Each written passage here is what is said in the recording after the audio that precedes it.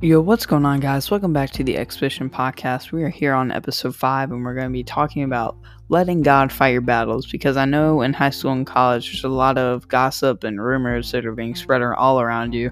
I hope you guys are having a great day so far. If you're new here, please consider following and turning on notifications so you will not miss an episode. Let's dive right in. Like I said earlier, there's a lot of rumors and gossip being spread all around you and maybe about you.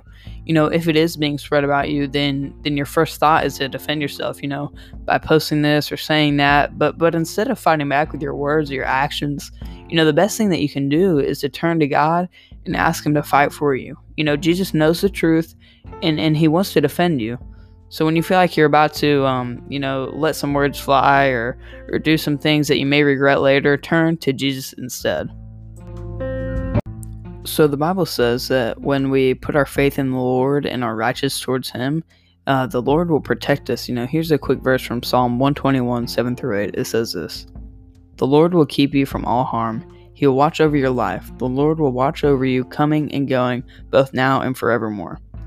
So putting our faith in the Lord not only has to offer, obviously, eternal life, man, that's a big one, but in our daily worldly problems, the Lord offers us protection when we have our faith in the Lord. And I think that we always need to keep that in mind, that the Lord is going to take care of things Himself. We do not need to interfere with everything, because the Lord knows everything that is going on, and stuff that we may not see. And that's what the Lord has to offer us when we put our faith in Him.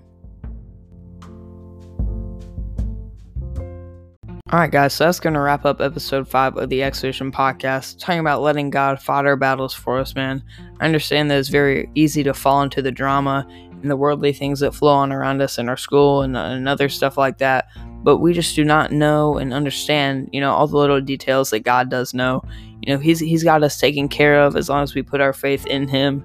And I hope you guys stay encouraged and have a great rest of your day. We will see you soon.